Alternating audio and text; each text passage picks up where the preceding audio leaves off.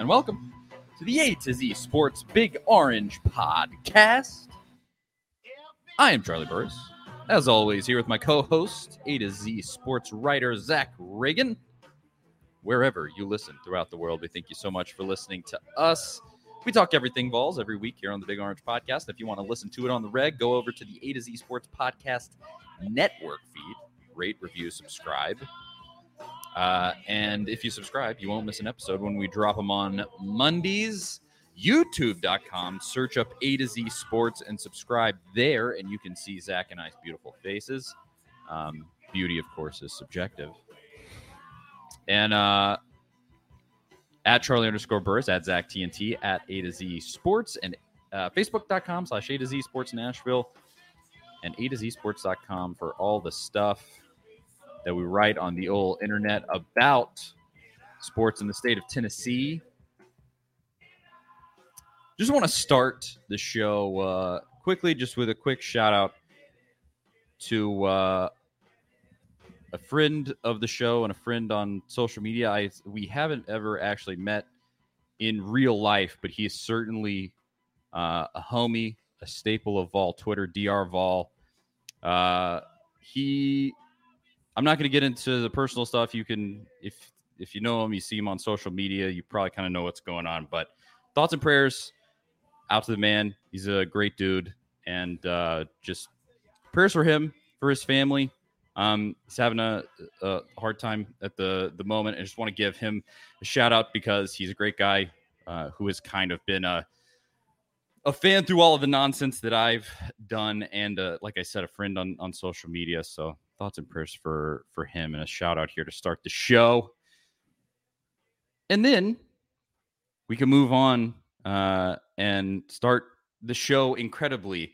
It's not always that this gets to happen with Tennessee sports, but I guess in the last couple of years, this has been happening more and more.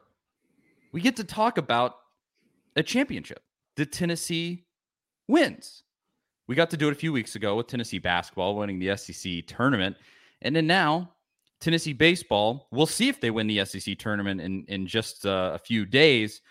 But they won the SEC regular season, and they won the SEC regular season with 4 games remaining on their schedule, 3 SEC games remaining. Arkansas ended up losing their series, I think, to Vandy. Or did they end up winning it? They lost at least one game to Vandy, and so that gave Tennessee the SEC win on it. Vandy, in extra innings, beat Arkansas. It was all just poetic justice. It was a beautiful little sequence of events. Tennessee wins their game over Georgia. It comes down to, if Vandy wins this game against Arkansas, Tennessee wins the SEC regular season. And shout out to Vandy. They pulled it off. And Tennessee wins the SEC regular season championship. Great stuff. Got the shirts ordered. I hope you do too. But great news to start this one out. But Zach, man, what is up? Not a whole lot. I want to ask you, I'm sure we've talked about this before with basketball, but what do you view as the better accomplishment in college baseball? Winning the regular season SEC or winning the tournament? Because there's so many games in baseball that winning the regular season really just shows what you accomplished all season, like through the grind of the season, winning tough weekend series. That's what it takes to do this. That's what Tennessee's been doing. They've won every series except one. But there's something special about winning a tournament as well. I just feel like in baseball it's a little different. I agree that the regular season, it's not gonna mean as much because it isn't just that 1-1 victory where you can go, like, if Tennessee ends up playing Arkansas in the championship game in the tournament this week, you can go like, I beat you, we won this championship. It's more of a 1,000-foot view. But yeah, realistically, winning the regular season in baseball specifically, just because of the crazy up and downs of what a baseball season can bring, and Lord knows we've seen them, injuries, slumps, everything that's happened.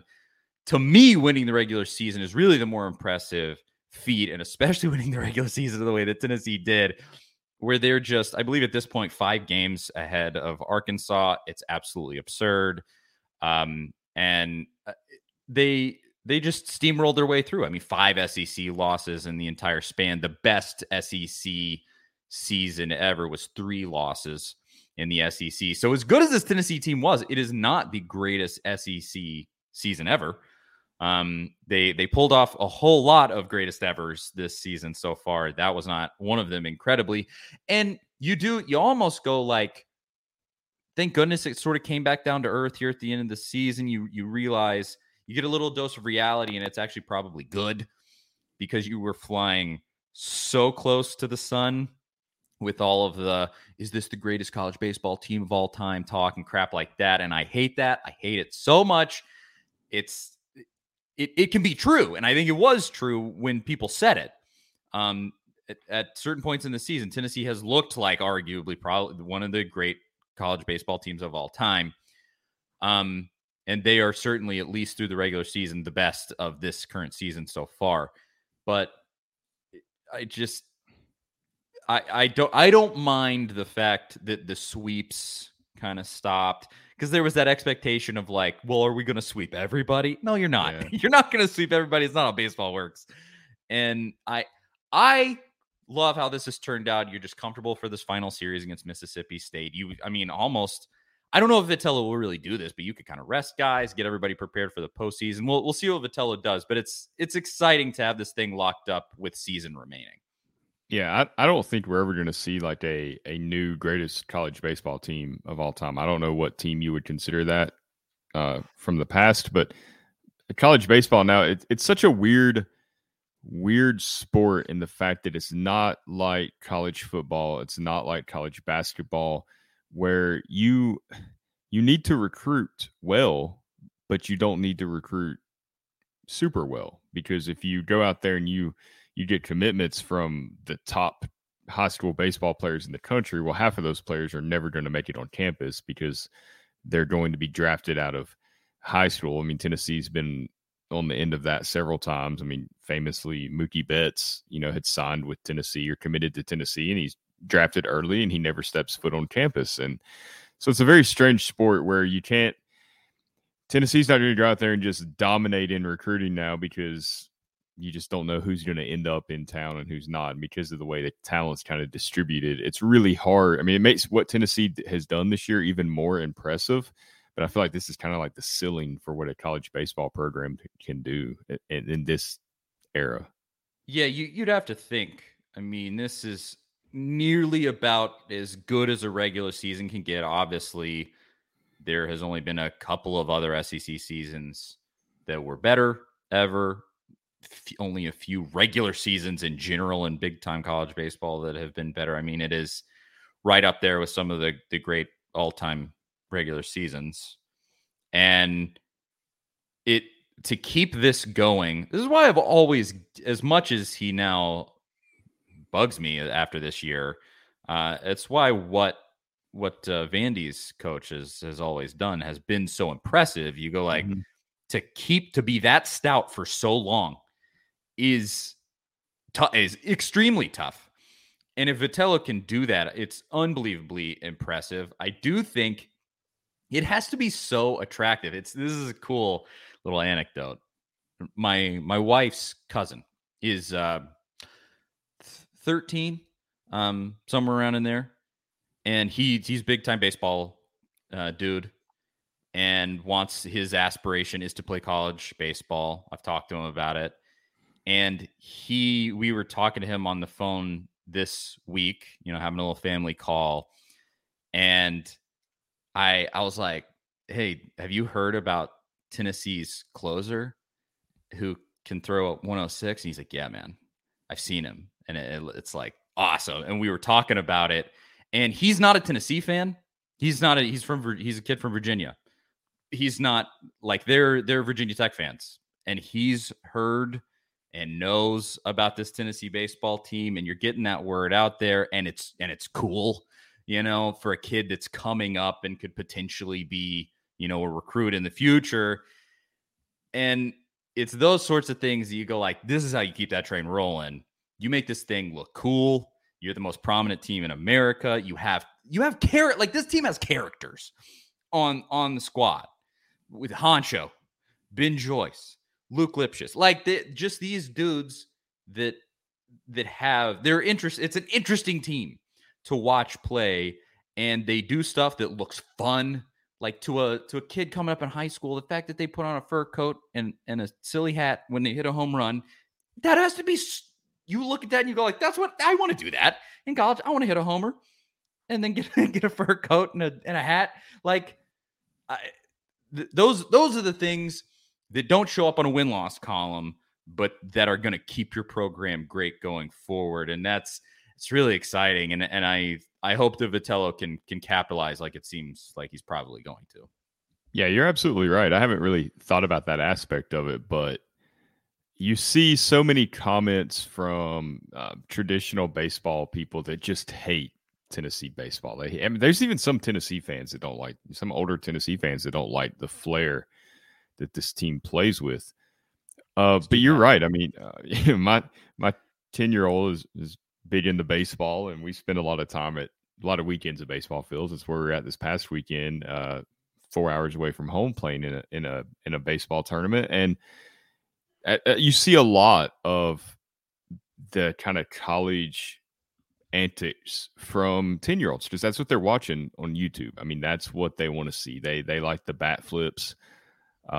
My kid's one of the more animated kids at times on the field, which is funny because I was never that way at all. But I mean, he bat flipped one time on a ball that he thought was out, and it hit the fence, and so he had to. I have it on video too. I remind him of it often.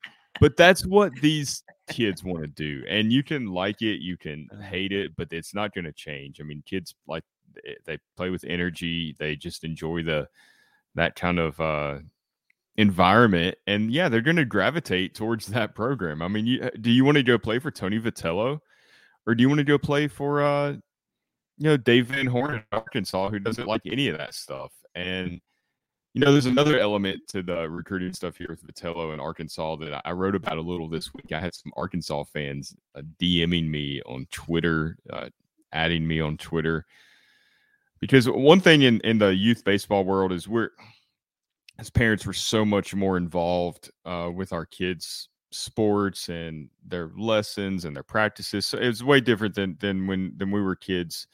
I remember my parents just dropping me off for baseball practice, come pick me up. Sometimes they drop me off for games, or they wouldn't come to my away games, stuff like that. And it's just not that way anymore. So parents are very involved. They want to make sure their kids are being taken care of. And you see somebody like Tony Vitello, who he might pull his pitchers early because he doesn't want to run their pitch counts up to 100, 120, 130 pitches a game, because he's thinking about their future, beyond college baseball. And Dave Van Horn at Arkansas, we saw with Kevin Kopps last year. I mean, he threw almost 200 pitches in a single weekend, 180, 100 ground. I mean, that is not really, that's just not something you should do at all as a coach.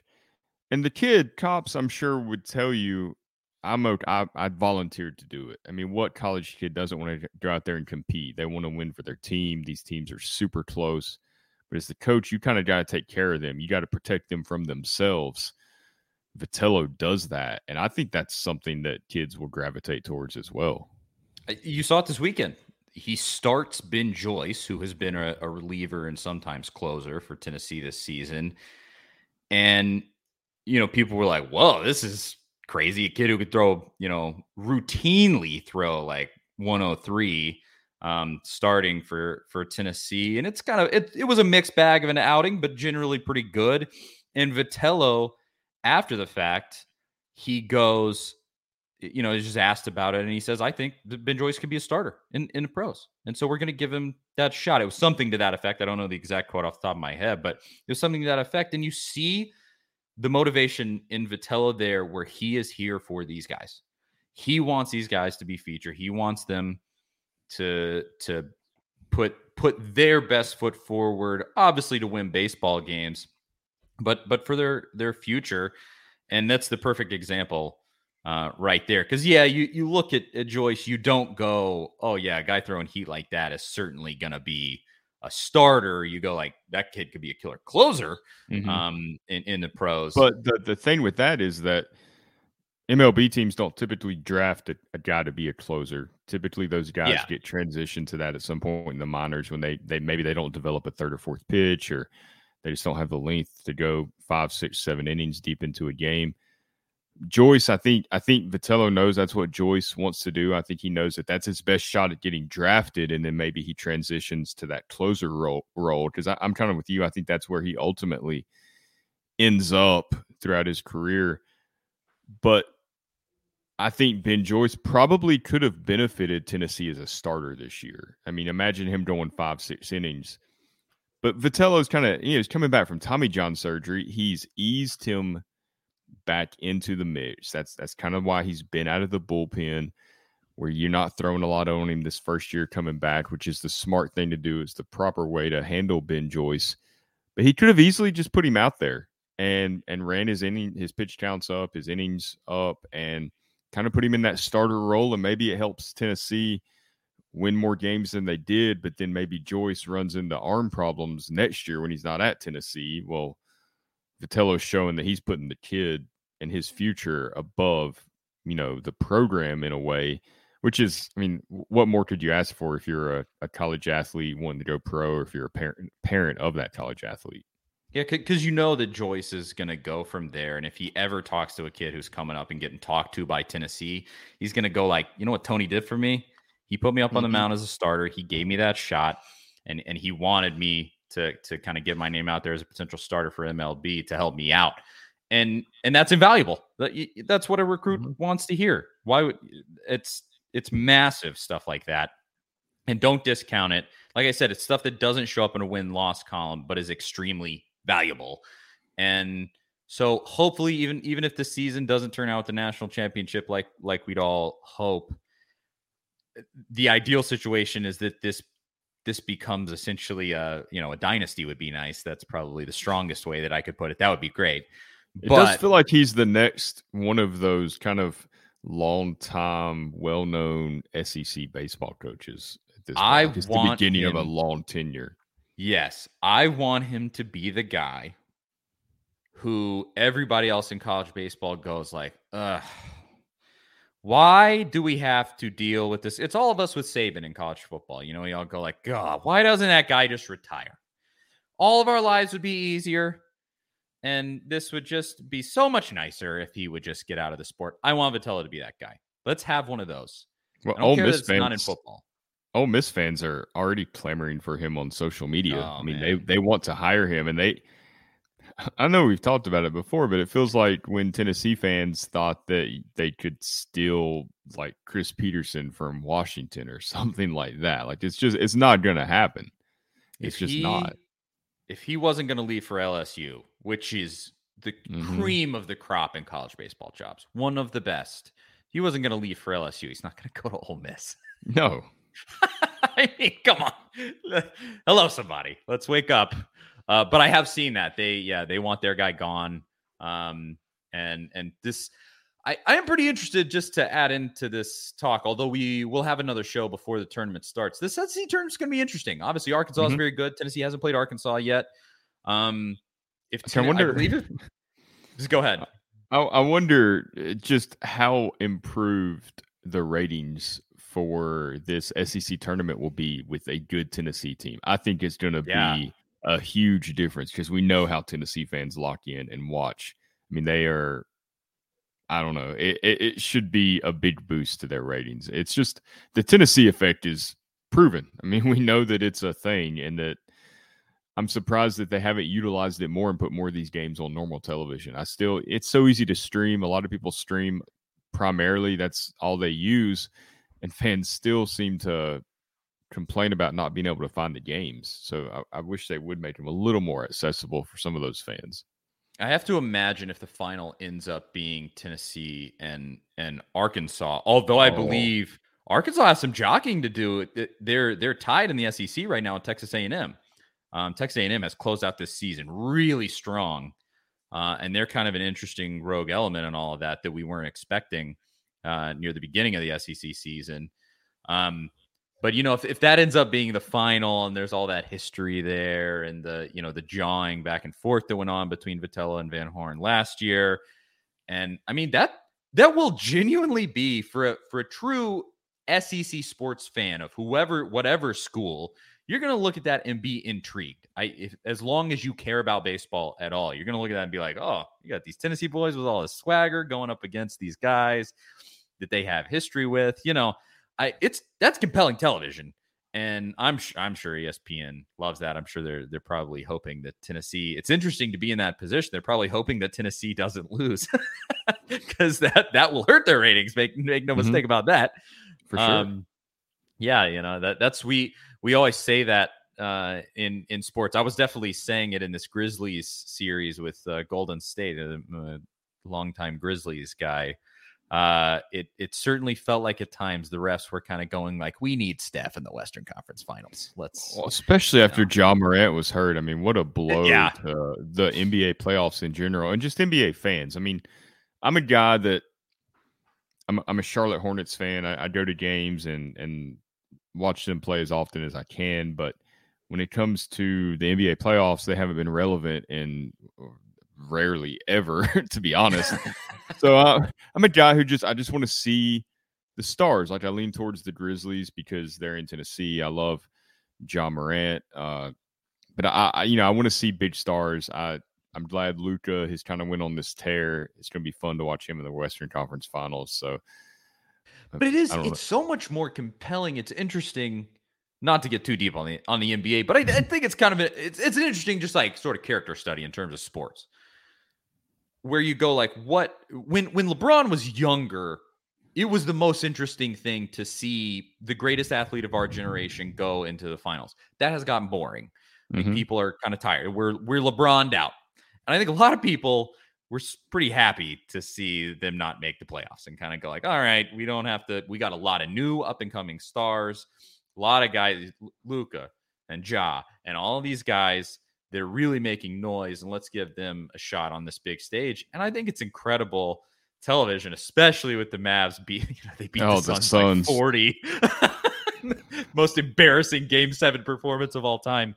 It didn't help with Devin Booker and Chris Paul's actions throughout the series.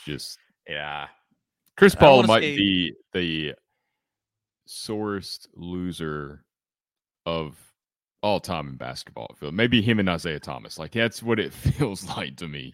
I mean, and I like Chris Paul. We're from the same town. We're literally born in the same hospital, like a day apart. I mean, really, I like Chris. Yes, I like Chris Paul, but I mean, he's been that way since college. He definitely has been. I mean, as much as the Grizzlies played the Timberwolves in the first round, and Pat Beverly was so annoying. In that whole series, he was jawing the entire time and doing the too small thing to Ja Morant. But he goes, and obviously it was great. It was very gratifying to beat the Timberwolves in that first series. But he goes on ESPN the morning after the Suns get waxed, and what did he call Chris Paul? A traffic cone or something? I was like, this is hilarious. And bring this guy back on. Have him talk more because he just went on, he's no BS.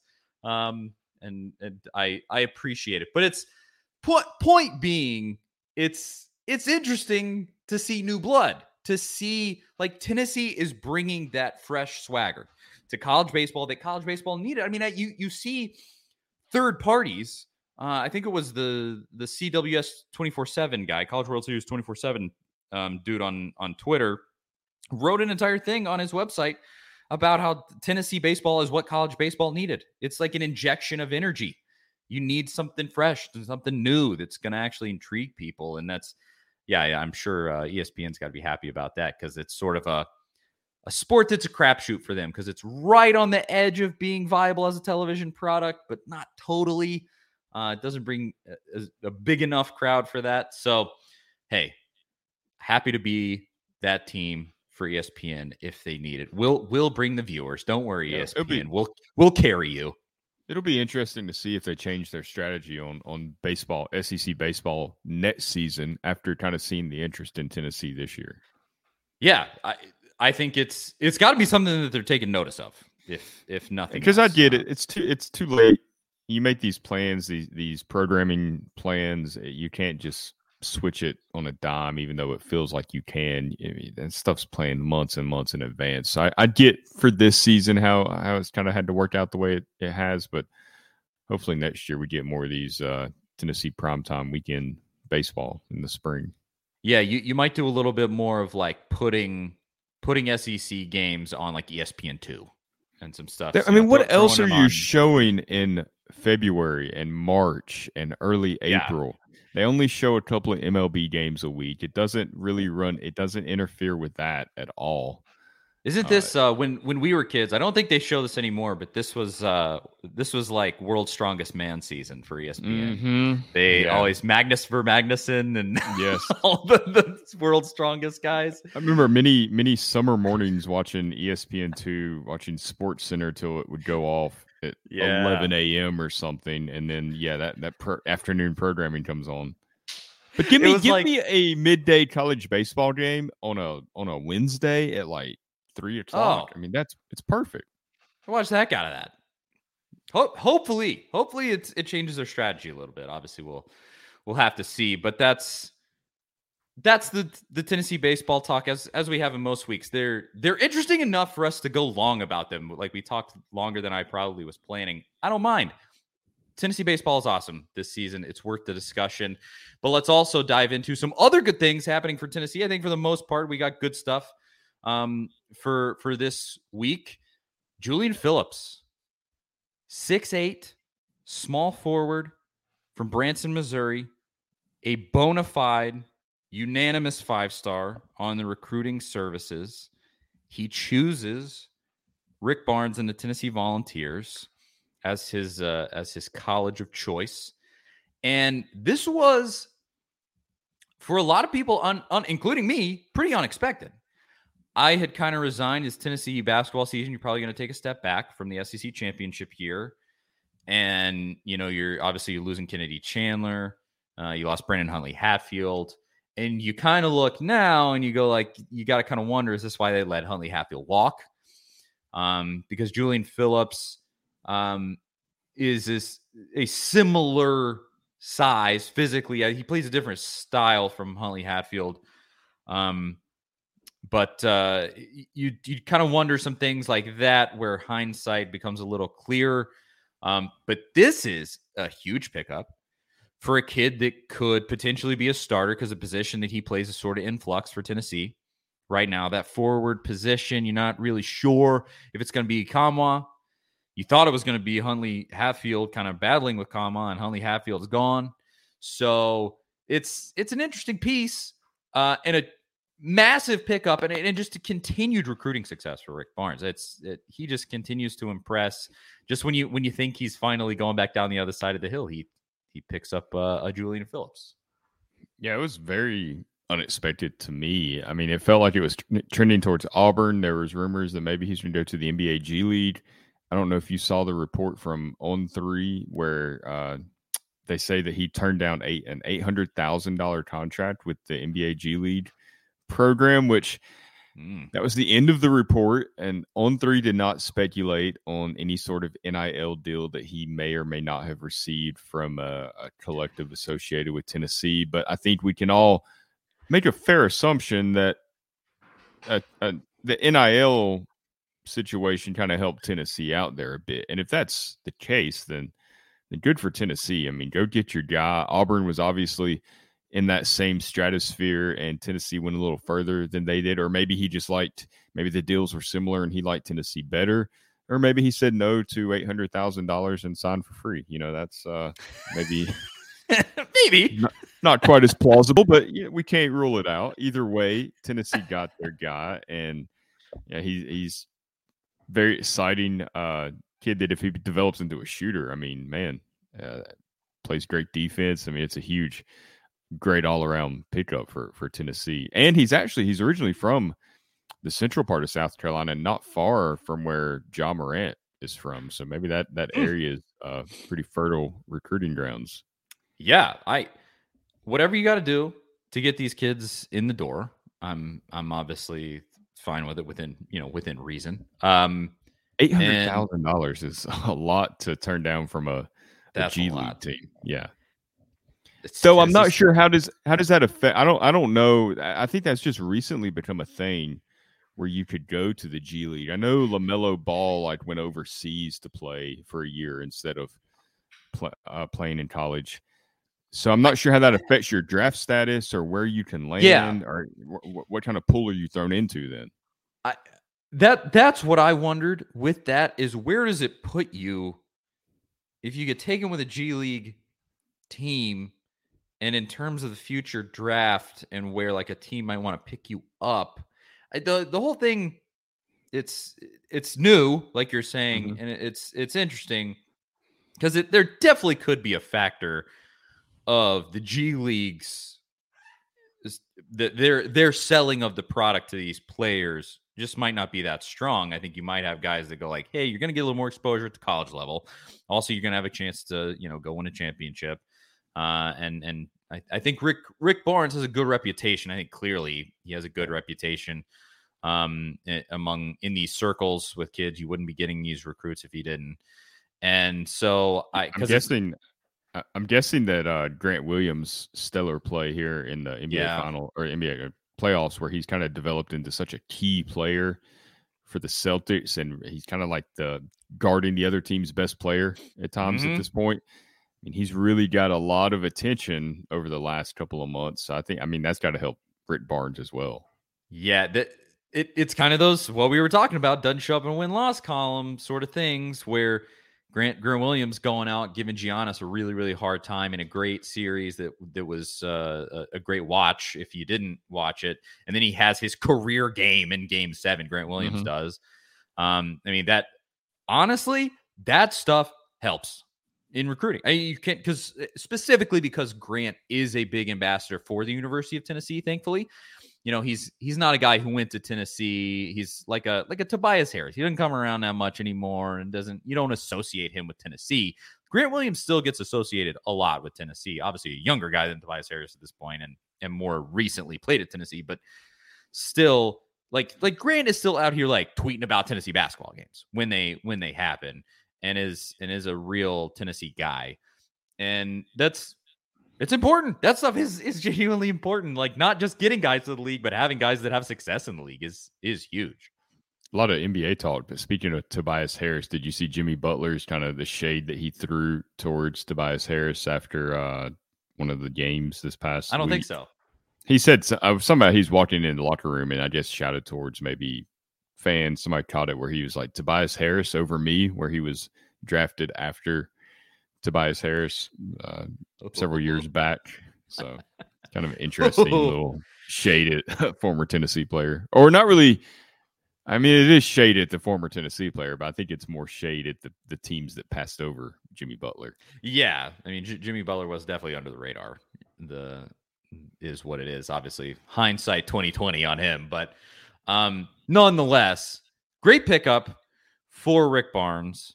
And you also got I don't want to mess this name up, but Toby Awaka, I believe is how this is pronounced.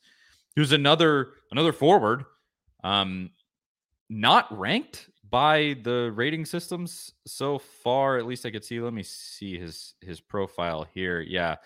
247 and the composite don't have a rating for him, but he's out of the Bronx, New York. He played on the AAU team that Zakai Ziegler comes from in New York. So that's nice to kind of tap that pipeline because obviously Zakai has been a revelation and an incredible pickup for Barnes and the boys. So I love this because I don't want to say I was really down on this basketball season, but it felt like you may have reached the pinnacle of the Rick Barnes getting 5-star recruits and that whole thing. That was sort of a surprise all in itself that he started doing that because initially with Barnes recruiting was a little shaky, and then all of a sudden it was elite. And then you kind of felt like, all right, Kennedy Chandler, we hadn't gotten another 5-star, and you're not sure if it's so hard to get a 5-star in general. There's so few of them, and they all get sucked up by Kentucky and Kansas and all these schools.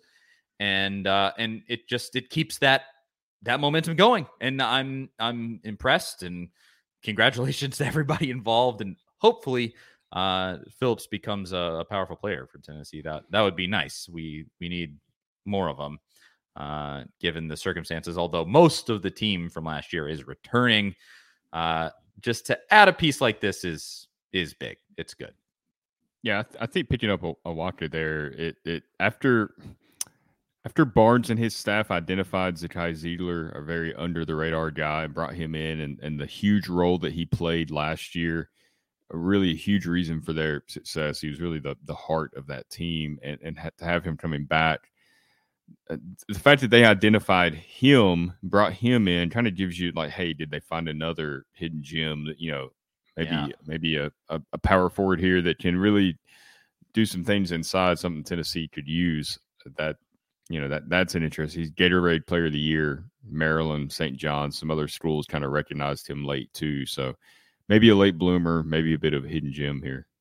It would be nice to finally have a hidden gem at a size position, because that's been, I would say, the biggest struggle of the Rick Barnes era is finding a great big man. Because when you found him in Grant Williams, you were the number one team in America and had one of the best regular seasons Tennessee has ever had, and blah blah blah blah. We all watch it happen, and so. And it's been a struggle to find anything else down low for Rick Barnes since Grant Williams. And so if they could find a little needle in a haystack, that would be excellent and a welcome addition. And I will say, I saw that name, and the initial reporting was he's not rated by the rating services, and you're kind of skeptical initially, and then you look at it and he comes from the same pipeline as Zakai Ziegler, and you go, all right, okay. I like the sound of that. That's good. So we'll see. Obviously, that with Awaka, it's going to be a time will tell sort of pickup. But if you could have another surprise ad that can really immediately contribute, that would be excellent. I'm all for it, and hopefully, it just gives me a little more hope for this basketball season too. Because I was kind of like, oh man, going to be coming down the other side of the hill. Obviously, assuming that Josiah Jordan-James comes back and you get some of those dudes back in the fold.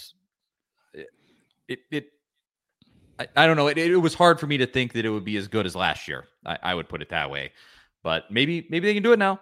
You've added some really nice pieces, so we'll just have to see. I'm pretty sure that Josiah Jordan-James and Vescovi will return. Neither one were invited to the NBA draft combine, which really surprised me. I thought they would at least be invited, but I'm not sure how many invites usually go out for that kind of stuff.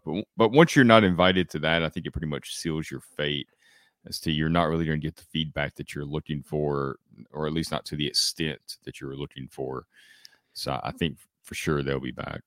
If James can lock in absolutely consistently as a shooter this upcoming season, I think he's an excellent NBA prospect. Vescovi, it's exciting if he can really be a shooter. I could see him as kind of a backup point guard on a team, but that might be his height. And watch me eat those words, and he becomes a star. I don't know, but that would be awesome. But you just look at his he's got to take care of the ball a little better. I feel like to be an NBA level player. And the NBA is such a different animal. Yeah. The speed of play and just how you have to be at that extra level. It just is. I think I've said it on this show before. It's one of those things that it's like porn. You can't describe it, but you know it when you see it.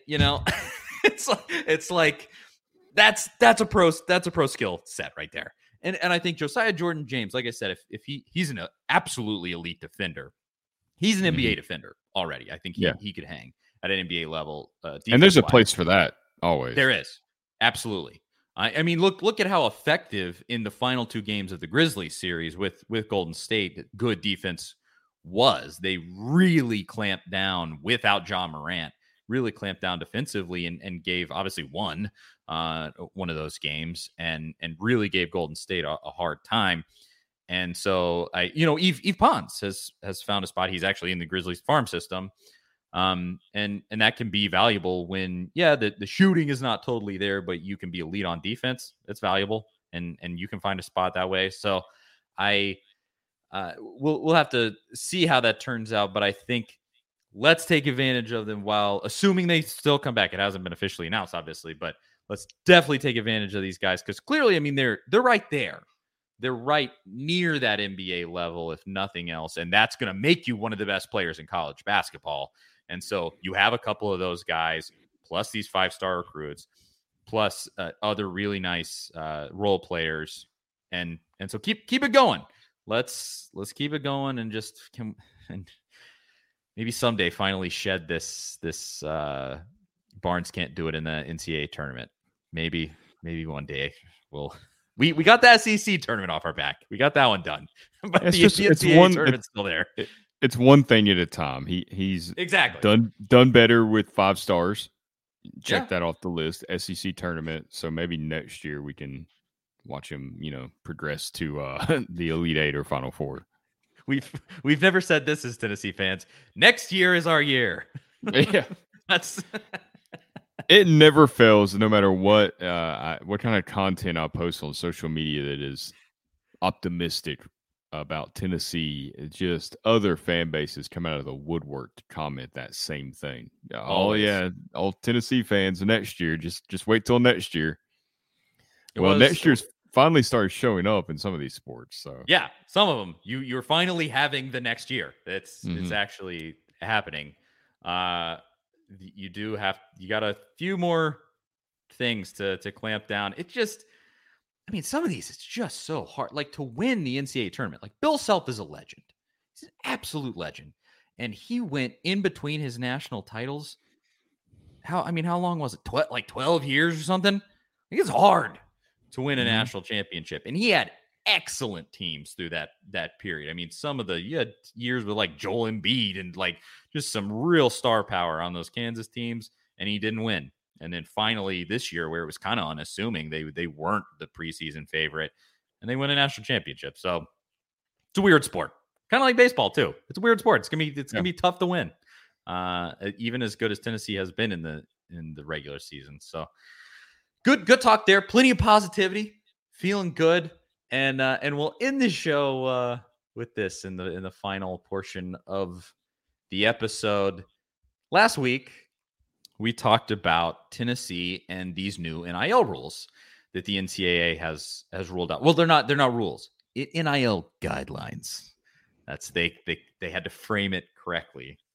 And it's the NCAA going out and trying to get a hold at all on their remaining relevancy, which they essentially have none. There's growing and growing talk about breaking away from the NCAA, which thank God, please praise the Lord, that we're actually having serious talks about breaking away from the NCAA. Finally, it's been a long time coming, but these new rules and whether the NCAA is going to come for Tennessee, because what they're trying to do is make NILs into boosters, and boosters cannot have contact with players before they're at the school. And so if you make these collectives, not NILs, these collectives, you make collectives into boosters, and boosters can't have contact with players before they get to the school. And so is Tennessee breaking the rules by having the collectives that they have contact with recruits? Essentially, we kind of chalked it up to that's nonsense. Good luck with that, NCAA. You're just, they're just grasping at straws finally, and they're in the death throes of the final stages of the NCAA. But we talked about in that clip that the pushback on the NIL Wild West that Tennessee is obviously taking part in, some of the biggest purveyors of pushback were Nick Saban and Kirby Smart and the Georgia and Alabama programs. And I posted a video, and admittedly, a little bit of clickbait. Hey, we play this game. I'm here for eyeballs, okay? I do. This is how we make money. Look, you make money at your job. This is what we make money from getting eyeballs on stuff. Okay, it is what it is. And I posted on YouTube a clip of us talking about that, and I titled it. What was the exact title? Tennessee's NIL recruiting is scaring Nick Saban. And I put a picture of Nick Saban like yelling and Josh Heupel, and there's a whole thing. Alabama fans found it, and they had some thoughts about what we said. And we said, I think saying that Saban is scared is probably an overstatement. I don't know, he's scared. That's probably not the correct framing, but it pisses him off. I can tell you that. And if you're him, you're not happy about it. The landscape is changing under his feet, and he's having to adapt yet again. And he's been so good at that in his career. But just, and I think he wants to hold on to what has made him so successful. And I think you agree, Zach. We were pretty much in agreement on that. But we just wanted to go through and read these comments. And there were a bunch of Alabama fans. And here, I just want to get your thoughts initially, Zach. I'll give mine too. Here's a couple of these. And you can go to A to Z Sports on YouTube and see these comments for yourself. This guy says, Tennessee offers a kid $8 million because they have to be able to get the kid. Bama, Georgia, Ohio State don't have to. You hear that? I know my immediate thoughts on it. When you hear that, Zach, what is your thought? Well, I mean, maybe Alabama and Ohio State and Georgia haven't offered $8 million to a kid. I mean, it's inflation right now, right? Recruits cost more than they used to, but Alabama and Georgia have definitely paid for recruits. I mean, look, in the world of recruiting, it's a dark world at times, and there's a lot of shady stuff that goes on that never, ever, ever sees the light of day. And a lot of these 4- and 5-star recruits, I mean, somebody that's like top 5 player in the country, programs are having to pay just to get in the room with these kids initially. I mean, that is something that happens, and we know happens. I know firsthand it happens. So the idea that Alabama and Georgia and Ohio State and any top program has ever been completely clean is just absolutely insane. I mean, it doesn't matter what level you're at. Alabama is going to be recruiting against somebody. They're not going to be recruiting much against Vanderbilt or Kentucky or Kansas or any of these kind of lower bottom of the conference teams, but they will be recruiting against Georgia, Ohio State, USC, Notre Dame, a lot of major programs, Texas. And it's the same battle. It's just different opponents that you're going against. So yeah, of course they have to work in some financial incentive. I mean, those kids, they have the leverage. Everybody wants them. They're going to parlay that into a payday. Why wouldn't you? So no, Tennessee's not doing anything any different than anybody else is doing. There was a time in the early 2010s when Kentucky basketball with Calipari was getting every 5-star that hit the market. I mean, just all of them.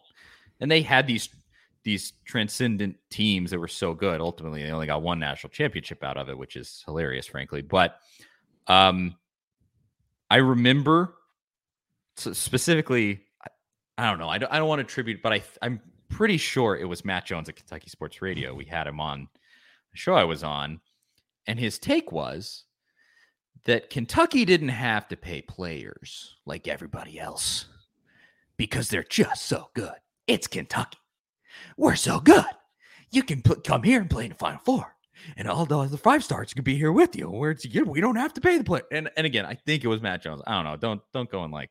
It sounds just like something he'd say, so I can buy it. But it was somebody like that, and I go, are you delusional? Like, do you have a realistic thought in your head? Because if this kid, I mention this last week in the last couple of weeks, I think. So I apologize if I'm sort of repeating myself here, but like Louisville gets outed with Rick Pitino that they paid a kid $200,000. And if that kid went to Louisville for $200,000, how much do you think Kentucky is paying these kids? They get $200,000 Louisville, and they're choosing Kentucky over Louisville. So how much is that kid getting? Because he could go to Louisville and get $200,000. They don't have to pay anybody? What? Are you got to be kidding me. You got to be absolutely kidding me. Because here's what I know when it comes to Alabama and recruiting, and we don't have to pay $8 million for our recruits. Here's what I know. Texas A&M was the number one recruiting class in America last year. The report came out that they put together some big deals for these kids. And Jimbo Fisher has kind of denied it and walked around it and whatever. We know what's going on here. They got that oil money at Texas A&M, all those engineers and everybody that comes out of there, they're willing to pay. And like half of the last few governors of the state of Texas went there and stuff. Like they got big donors and alumni. Here's what I know. Evan Stewart, 5-star receiver, didn't go to Alabama. He went to Texas A&M, and Texas A&M reportedly paid. Gabriel Brownlow-Dindy didn't go to Alabama. He went to Texas A&M. Connor Wegman went to Texas A&M, didn't go to Alabama. And here's the thing. Alabama probably wanted a few of those guys. And yet they went to Texas A&M, who has not won. And they did beat Alabama last year. Incredibly, that was a weird apparition of a game. But so if those kids are going to Texas A&M and Alabama's still getting these 5-star recruits and being competitive in this market, I can tell you this. Alabama is paying these kids. Yeah, it might not be $8 million. Tennessee's price tag might be a skosh higher. Sure, that's fine. But if you think that these kids are just going to Alabama for the A on the jersey, and we don't have to do that. We're Ohio State and Alabama and Georgia. We can get all these recruits. What world are you living in where you think that you don't have to play the game that everybody else is playing? You're not above this. Everybody is playing in the snake pit. Everybody's a viper. Everybody that's actually competitive. That's what I always say it. College football is a snake pit. And if you're not a viper, you're going to get eaten. That's what it is. You have to be that guy. Hugh Freeze can go out here and act like he is the reverend of a megachurch, but at the end of the day, he was cheating and paying recruits. It doesn't matter. That's the perfect example for Texas A&M and for these other programs. Texas A&M comes out of nowhere. They have the number one class. Yeah, and we know that they're paying. In 2013, I think, Ole Miss came out of nowhere, had like a top 5, top 10 class or something, and there was everybody instantly is like, they have to be cheating. Like, where did Ole Miss just out of nowhere? They hadn't really started having, I don't know if that was Hugh Freeze's first year or how long he had been there at that point, but they hadn't really, I don't think they'd beat Alabama yet. They hadn't got to the point where they were giving Alabama a tough time on a regular basis. All of a sudden they come out of nowhere and they got like one of the best classes in the country. And then several years later, we find out, oh yeah, Hugh Freeze and Ole Miss was doing some shady stuff. Every single time a class comes out of nowhere, it's because money's involved. So yeah, of course, we know Tennessee is using NIL stuff to their advantage. But the question is, who really cares when it's been going on for so long that this is how you build good recruiting classes? That is the foundation of how you do it, how these other programs have done it. Who cares? I mean, Tennessee's doing what they have to do. I mean, they're doing what every other program's doing. They're just doing it a little bit better right now. Tennessee is on the bleeding edge of this whole thing. I think rightfully so. It pisses those guys off because arguably Tennessee is kind of dancing on the line. They are. I don't think there's any denying that. And other schools, and Alabama and Georgia would not be, if Tennessee was not doing this right now with the NIL stuff, where it's really been so public. Nick Saban and Kirby Smart wouldn't be vocal about the NIL stuff. No coach would, because why would it matter? Because if Tennessee's not using it to their advantage, then it's not this huge story that it's been over the last couple of months, because they are the program that's kind of been kind of the face of these NIL deals. So for these Alabama fans to say, oh, Nick Saban doesn't care about Tennessee, or Georgia fans to say Kirby Smart couldn't care less what's going on in Tennessee and recruiting, then why are they talking about it? Why is it even coming up? Because Tennessee's the main program utilizing this stuff. And then, USC, Miami, those programs don't really impact Alabama and Georgia as much. Looking through some of these other comments, Alabama and Nick Saban aren't afraid of Tennessee, lol. That's such a hot take. And to me, that's not necessarily a rebuttal. But you go, well, you're watching a video about how Saban is scared. You're looking for this stuff. You want to listen to it. You care. They're kind of like it's one of those situations where they have to denigrate. There were some comments. Let me look back. They said, imagine paying $8 million and not even getting the best QB in the class. Well, Tennessee didn't even try for Arch Manning. Wisely, because they would have wasted the entire summer exactly on that situation. And Arch Manning is not going to be swayed by a massive NIL deal. Now, I'm sure he'll get paid some money. He'd be foolish not to utilize his what he's built for himself and what kind of his name provides. But I don't know that Josh Heupel's system was what he wants. He's a more traditional background. So Tennessee was very smart to not get involved there. This person said, enjoy Nico for 1 year. He'll be there before he enters the transfer portal and dips to the school that Manning didn't go to. Nobody fears Tennessee and nobody will. He's called us bozos. But that's a funny, dude. That's a funny, I will say that's a funny word. I like bozos. If you're going to call us, there's a lot of idiot, moron out there. Those are the more boilerplate words. I like bozo. That's kind of out of left field. And he says, these two bozos are just overly excited for Tennessee. Maybe.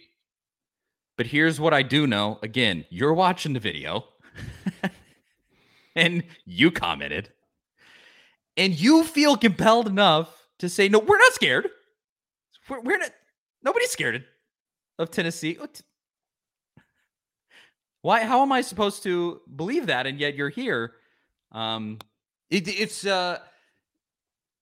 methinks you doth protest too much. You know what I mean? We're not scared. We're not concerned about this. We're not concerned that Tennessee got the number 2 quarterback in this class. No, we're not concerned about that. That Tennessee didn't do anything last year and still got this kid. You should be concerned. You should be concerned about that. It's okay. It's okay that you can go like, oh, Tennessee might have a little momentum. I'm not saying Tennessee is going to turn around and win a national championship next year. I think we all know that they're not. And I'm not saying they're even going to win it the next year. It's going to take a while to build this thing up.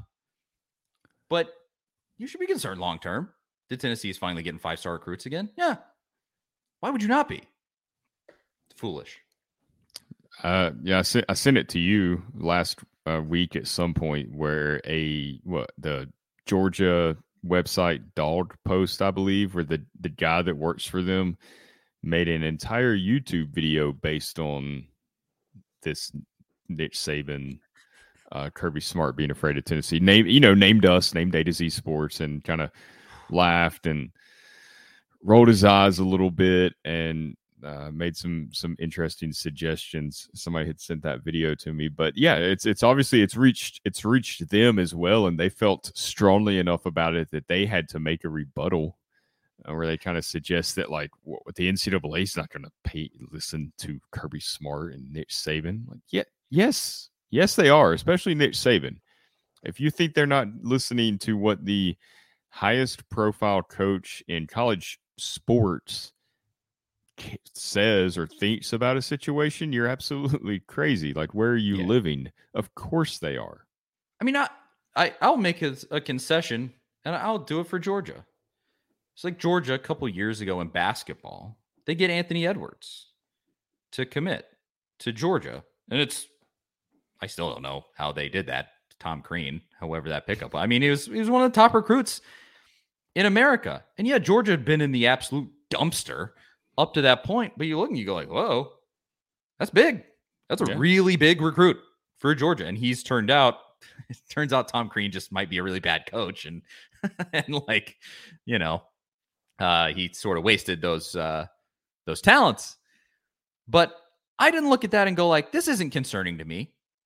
I went, whoa, that's a really, really good player. And he's going to a garbage dump team. I'm interested to see what Crean can do. And I would say Tennessee last year was not as bad as Georgia basketball has been in the last few years. But which to me, this should be even more concerning than Tennessee picking up a good quarterback, and especially with Josh Heupel's offense that gave Alabama and Georgia both fits. I'll say I didn't just brush it off and go like, no, that's a nothing. I don't care. No, I cared. Like, you stunk, but you're picking up one of the best players in America.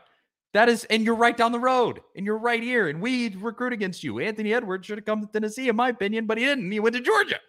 That is concerning to me.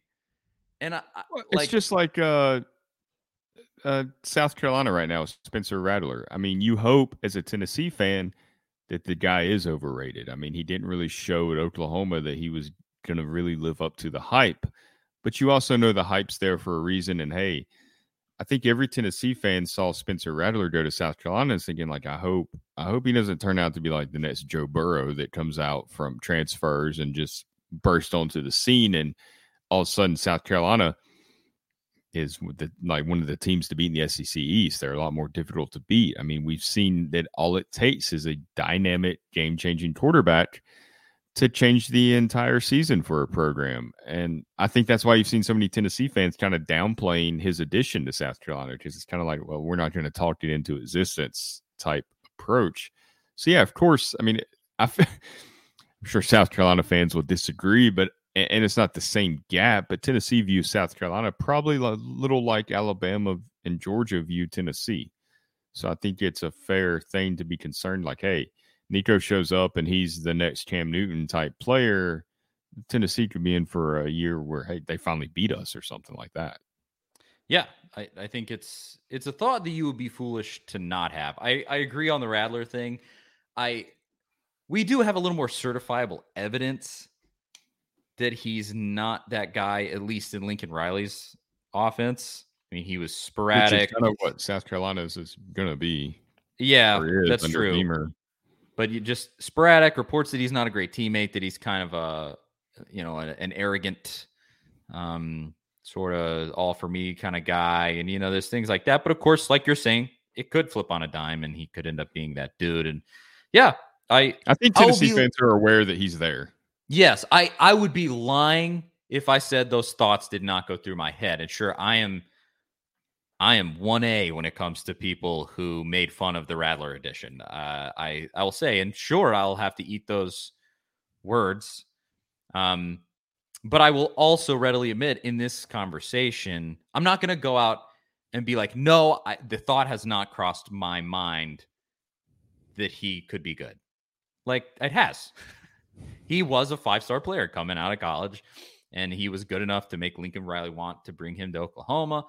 And so, like, yeah, I could see it.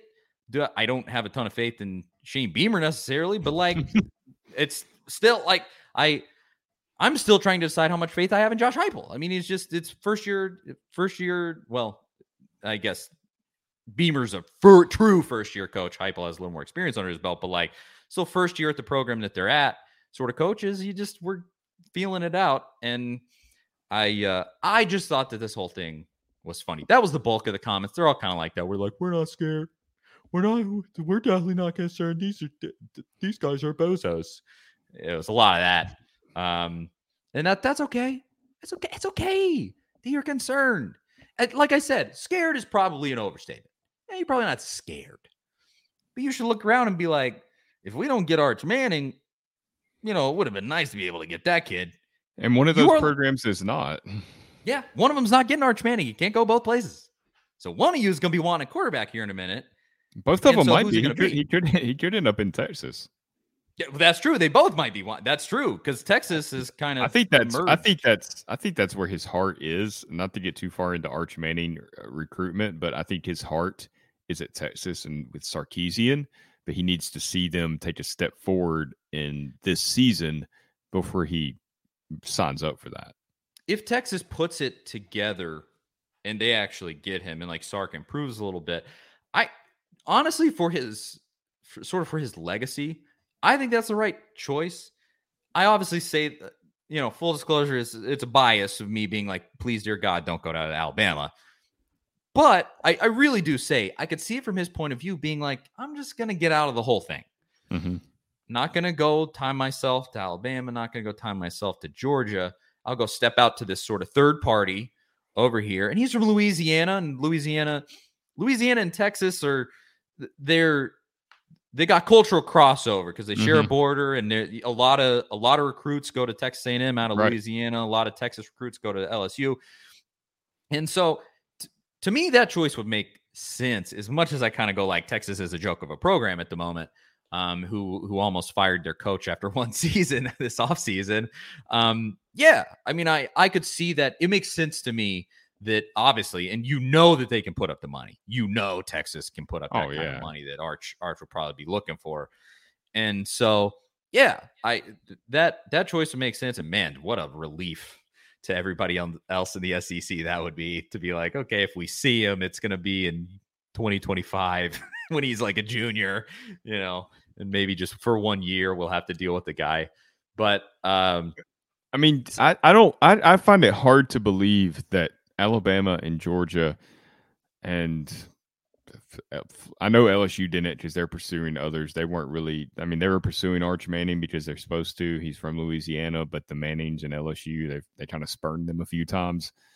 But Alabama and Georgia, I refuse to believe that both of those coaches were so short-sighted that they put all of their eggs in the Arch Manning basket and refuse to recruit Nico. Like I just don't feel like that's the case because they each know that one of them's going to miss out, and they have to, if they're smart, if they're making contingency plans, they have to know that. I was looking to see who is remaining. Malachi Nelson is already committed to SC. He's the other sort of elite quarterback in there. Dante Moore. I forgot about him. That's an LSU. That's an LSU Notre Dame battle right there. Pretty much, Brian Kelly was hard on him at Notre Dame, and that's really the LSU's guy. I mean, they've obviously done the work on Arch Manning, but that's like their Nico, who they're really focusing on. So I don't think the only other 5-star is Jaden Rashada. And looks like Alabama is not in his top set of schools. Ole Miss, LSU, Miami, Cal, and Oregon, Texas A&M. So, I really think we're going to see Alabama and Lane Kiffin is already doing it, starting to do it, kind of, and Georgia maybe. Georgia, it's hard to see them really starting to land elite quarterbacks because of the way their offense runs. It's very run heavy. Just one reason that I feel like Arch probably has a good relationship with Kirby Smart because Kirby comes from that same era as Eli and Peyton and Cooper. They kind of, Peyton played against teams, kind of friend of the family type deal. But I think you're going to see Alabama, Ole Miss, a lot of these programs just really start to hammer the transfer portal and get these guys to come. They'd go to Missouri and have an unexpected great year or something like that, and then Alabama's going to scoop them up. That is the outlier to this whole thing. That it makes the playing field more even, but I think you're still going to have the same phenomenon as just regular recruiting before, where the rich just get richer. It is just going to be, and hopefully Tennessee can get into that rich category and be one of the folks that gets richer, because obviously Tennessee has the resources. I think that is something that is, no matter what these Alabama fans say or whatever happens, you simply cannot deny that Tennessee has the resources. Do we have to pay $1 million to get a quarterback to come to Tennessee? Supposedly, theoretically, allegedly, yes. But the thing is, Tennessee got $8 million to give out. That's the thing that you can't deny. And there's a whole bunch of schools that don't have that power. And so you have to deal with that. And we're right on your doorstep, and we're coming for your guys. We're coming to go get the guys that would have gone to Alabama instead of Tennessee. So I get it. You may not be scared, quote unquote. That might be a strong word that I use as a clickbait title on YouTube. But you should be concerned. You should be. Because this is a powerful brand with a lot of money and a lot of resources behind it. So just wanted to address that. I thought it was funny just because that's the first time I've posted on YouTube and gotten comment bombed by an opposing fan base. So I thought it was kind of funny. just wanted to reply. I thought Tennessee fans. There were also Tennessee fans in there that were very supportive. I like this. G. Smith. He said, "We don't give a damn about the whole state of Alabama." Yes, sir. Thank you for the support and the listen. When Tennessee does beat Alabama again, and it'll happen. I just don't know when. They better have a locker room video of that song being sung, and it better be posted quickly. That will be the day. Literally, it's like if you go, you could win the SEC championship or beat Alabama. So like you win the SEC championship, but you lose to Alabama, or you beat Alabama and don't win the SEC championship. I might choose beat Alabama. Like it's because it's and the SEC championship game is obviously a win over, I don't know, LSU, somebody else. Mm-hmm. Like, I don't know, man. That's going to be a day that will be so gratifying. I do want it to be against Saban, though. Yeah. I want to beat him while Saban is still here. That's key. So a win over Alabama while Saban is still here. That's a good question. You should take that to Twitter and see what kind of responses. Yeah, it's an interesting poll. You can talk about it next week's show. But I think that's it. Zach, anything else for the good folks at home that you might want to mention before we move on to next week? I think technically we recorded this on Tuesday. Yesterday was a real busy day. Tennessee got a basketball commitment this morning, not long before we recorded, so I think our streak kind of continues. Yes, that's true. So we didn't get one. Still waiting on the check to come in from Tennessee to cover this. We're going to keep doing this in good faith because I know that check's going to come. I'm just waiting on it daily. So I hope they have heard. They've heard the connection between the podcast and recruits committing to Tennessee. Maybe someday soon.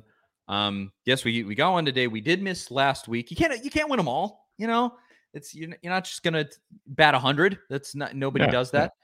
Yeah. But this week we got another one. So hey, I'll still say it. Tennessee, hello somebody. Write a check for the boys. We need it. We got to put food on the table. You know. So. We'll see if they respond. I'm Charlie Burris. That is Zach Reagan. This is the A to Z Sports Big Orange Podcast. Thank you so much for listening every week. Show has been growing. Those clips on YouTube, man, they pop off. And most weeks it's not Alabama fans that are watching.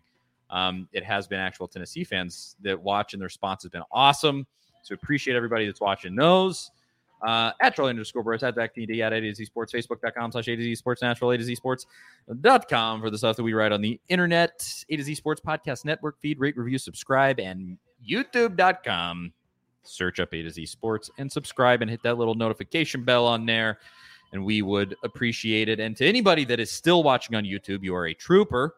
You will notice over my face right now that there are videos, or at least in a second, there will be videos that pop up that are suggested videos that are more of me and Zach talking about them Vols. And you should click on those too. And you should listen to them because we got a whole back catalog at this point of Big Orange Podcast. So that is it. Thank you again for listening. And we'll talk to y'all next week. See you guys later.